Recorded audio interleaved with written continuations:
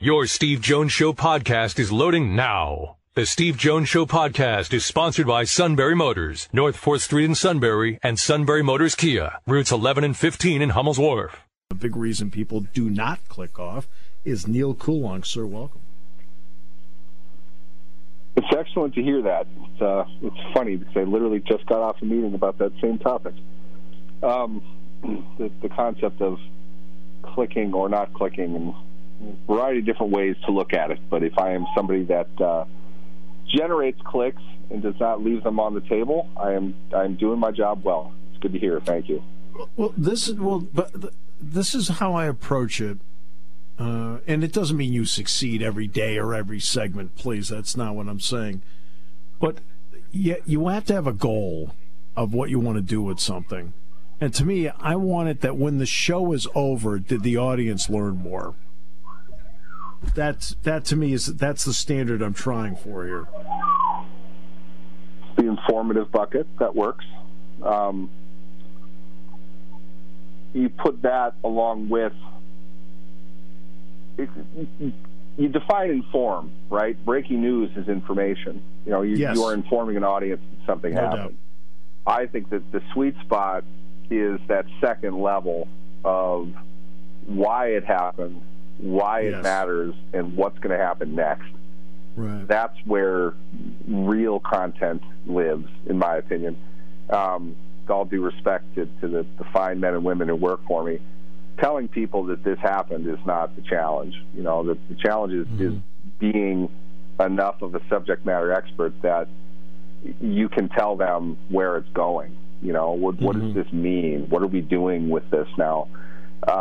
There's a lot of nuance that comes with that. There's a lot of complexity that comes with that, and boiling it down in such a way that what you're really doing is giving a highly educated opinion on something that doesn't seem like it's an opinion.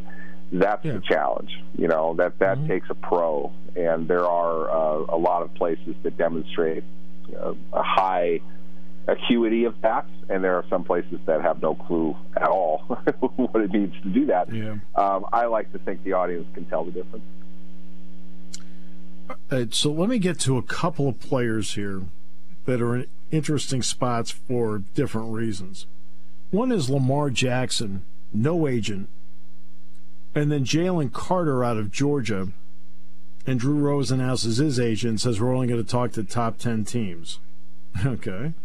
Your guy is not exactly on a roll, but that's an interesting approach. What do you think about the two respective approaches of, A, the agent trying to push the name of his guy who has been struggling, and then a quarterback highly sought after who doesn't have an agent who right now is also struggling? A great question. Let's start with Lamar.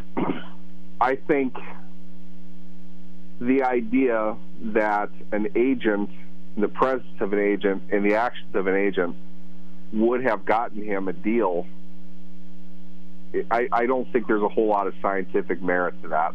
I'm not sure what the agent would have done to better convince somebody of the market.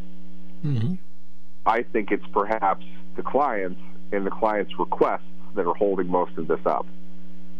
I think Lamar Jackson could have signed a long-term extension for a high amount of guaranteed money last year, as well as this year. And I don't think it's even off the table yet that he can't. Like I said before, I'm not sure, though, at the same time that Jackson has failed in any way. Well, let me rephrase that. He has failed to reach what I feel is an unreachable mark. He wants, if we can fairly say, he is seeking a Deshaun Watson contract or the amount of guaranteed money that Deshaun Watson got. Mm-hmm. He has failed in that sense to get that as of now. His leverage increases as the draft draws near. So time will tell how that's all going to work out. I don't think he's going to get that, but if the end goal is getting a high-level extension, I I don't think he needs an agent to do that. I think he's known that. That's why he doesn't want to pay 3% on what he's going to get through his work. Mm-hmm. I might argue what he really needs is a marketing agent. The image part of this is really what we're talking about. It's not his success or failure as a player financially or physically. It's what he's looking like to a lot of people that don't have all access to all information of everything that's going on. Time will have to be the ultimate judge of all of this. But if I were betting, I would say right now he's probably going to get a very big contract extension. Right. Whether he failed or not, I guess, remains to be seen, but he won't have to pay that 3%. So there's that. As far as Carter goes, I think it's interesting because in Rosenhaus, he's absolutely thought of this. I'm not introducing anything he doesn't know, but a lot of times if you want to meet with a team that is outside of the top 10 and you're expected to go in the top 10, the idea is that team might be interested in trading up. So is it a fit? Do you want to get to know everybody who's out there? My guess would be it's more damage related than anything. He's got some questions, I think, and they're making a calculated guess that the more they talk about it, the less beneficial it's going to be for them. And there's some value to that. You know, it's not very dissimilar to the idea that you saw me run this season. I don't need to show you that I'm really fast. You know I'm really fast. I'm not going to put a measurement on it at the combine in a cold environment. I'm not in, I'm in great shape, but I'm not in, week 2 shape. I don't have the hits on me. Something could pop. I'm going to look bad. I'm not going to take the risk. I don't need to. I can sell on what I've done. I don't think Carter needs to speak to half the NFL to convince people of this or that or the other thing. He has the ability to control the narrative as much as possible by not speaking to anybody and putting the guys on it that you're not in the top 10, my client's not going to be in the top 10, we're not going to waste our time or yours. What they're really saying is we don't want to speak about this as often as everyone's going to want us to, because we start doing that, then we've got every team coming to want to talk to us. That's right. Because they all want to hear about this. The more I talk about it, Rosenhaus knows all those teams are interconnected. They're all completely incestuous. They're going to speak to one another at some level. Information is going to get out. They told this team this. He told this team that. It can only end badly for him doing that.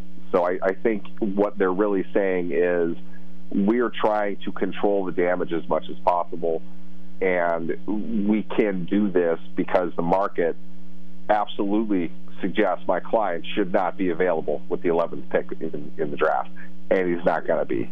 So I don't blame him for that. There is some value to that. If they wanted to address it, I think they just would have, Rosenhaus would have just called a press conference and had him talk about it, right. Issue a statement. They can take care of that part of it if that's what they want to do. But the idea that he's speaking to, Washington, who's drafting, 16, suggests to 31 other teams in the NFL that he feels his stock is falling. So that's a reflection of what he's hearing from teams now. Sure. That lowers his value again. So I don't think he has anything to gain. That's really why he's not doing it. I think Rosenhaus just puts the curtain on it to make it legitimate, which it's reasonable. It's fair, in my opinion. I don't know how he gets past 5. I really don't. The guy is an absolute beast of a player. There are some issues in there, but let's be honest here. The biggest cliche in the NFL is they ain't Boy Scouts. A lot of them have issues pertaining to things that happened off the field that aren't very good. Players play, and that's what they're paying them to do. They got enough opportunity to speak to him to figure out if his character is enough for them to invest billions of dollars into with a high draft pick, and they're going to get the play on the field to match that. If they're comfortable with it, they'll do it. And I don't see Pete Carroll not taking him at 5. Right, that's the really thing. Don't. the Seahawks and Pete Carroll will do it. I mean, you have to always pick out the personality. Well, how many times he's done that? Right. I mean, the personality of, in other words, back in the day, Al Davis and the Raiders, if they were picking 5, they do it, right? Because talent trumps all, and that's the way it is with Pete Carroll, right? Talent is the key, and this guy has it. I do have to. I got to ask you one more that's a little bit different, but it's interesting.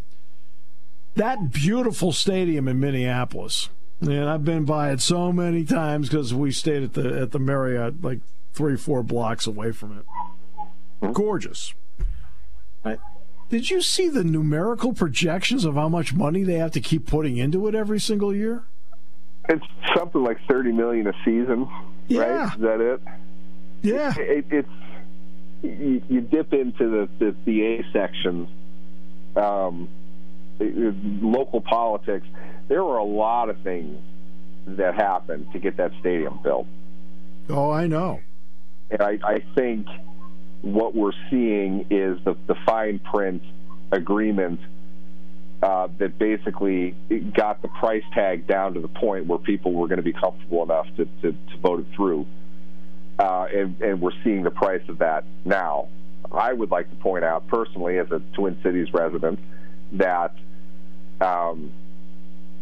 I wasn't a constituent when they voted for the stadium, but now I'm right. Hey, for the renovations that come into it, and it's how these things work. And you have to think there's the era of teams really strong-arming communities to get these stadiums built could be at an end now. Well, and this is really why the NFL is largely, in my opinion anyway, forcing a staunch "I'm not going anywhere" guy like Daniel Snyder to sell the team now, because there's no way in hell they're getting the stadium built in D.C. or anywhere in the surrounding area as long as Daniel Snyder's involved with it, and they know that. Again, you want to know why? They no longer have the Los Angeles chip. Yep, exactly. And London chip isn't any stronger than it was 10 years ago. They're not doing that without at least one other team going over there. They don't have ground to move around. And you're not... Minnesota probably has one of the last largely community-built stadiums, taxpayer-funded stadium. Let me rephrase that. That's not correct. The taxpayers are going to pay for it in the long run now. They're not going to pay as much up front. This is how they're going to be able to get these deals done with politicians, in some cases, have term limits that want to be able to say they were behind getting the new stadium built in the positive way, and then not be around when the real bill starts to compile. And from what I saw of it, it's something like, 5-10% a year of the total stadium cost for like another 30 years or something like that. So it's like, wow, that's a lot. I mean, I haven't had the opportunity to look at like an itemized list of what they're doing. And you're right, it's a gorgeous stadium. I was at a concert there this summer. It's built for noise, for sure. It's a great experience. Mm-hmm. Well, you know, my friends who have season tickets all say it's great. I think in some ways it's good for the community. It's just a huge price tag, and one that is going to end up being considerably larger than what people thought they were getting into when they voted for it, 10 years ago, and it was built, 6-7 years ago, something to that effect. Yeah. 7 years old. Needs, they project we'll need $280 million in maintenance over the years. And here's what I wonder. This is the interesting part of this, because this was a big thing this summer. When FIFA doesn't want games played on artificial turf. That's right. So the NFL stadiums that wanted to get World Cup action had to convert. Some of them did, some didn't. Some of them have massive problems anyway, like another new controversially built stadium out in New York, New Jersey. They had to replace their entire field because people's limbs kept cracking every time they walked on it. So they had to do something about that. Sure, that sounds big, but, Yeah, it's bad for your product. I don't know. You're in the crosshairs of the union literally every week over this. League probably should step in and do something about it. But it kind of makes you wonder how functionally operable is it going to be for them to replace field turf, whatever it's called today, with natural grass, some type of natural surface, and back again, for the sake of drawing in big international soccer matches. Yeah. It's not my money. I can't look at it pro and con, but if you want to be the big destination place like Jerry's World, you're going to want to have that, and that's what he's doing. They've always had it natural in Arizona, and they have the ability to do that. They can, shuffle the stuff in and out. Indoor stadium and have the grass live outside primarily and have it come inside for game days. Las Vegas not the same. Going to be able to do that for obvious reasons.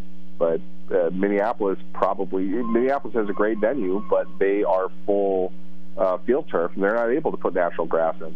They have a soccer stadium in St. Paul that can't host a World Cup game that is grass, and that's the reason that stadium is there. So those politics, I think, make it more interesting. And the huge Seattle, for example, a huge soccer presence out there, you can see them making that investment and having that make some sense. But a lot of that money, you got to think it's something to do with the ability to draw in international soccer competition. See, we talk about a wide variety here. So, my friend, you're the best. Appreciate you. Definitely. Thank you, sir. You guys have a good one. You bet.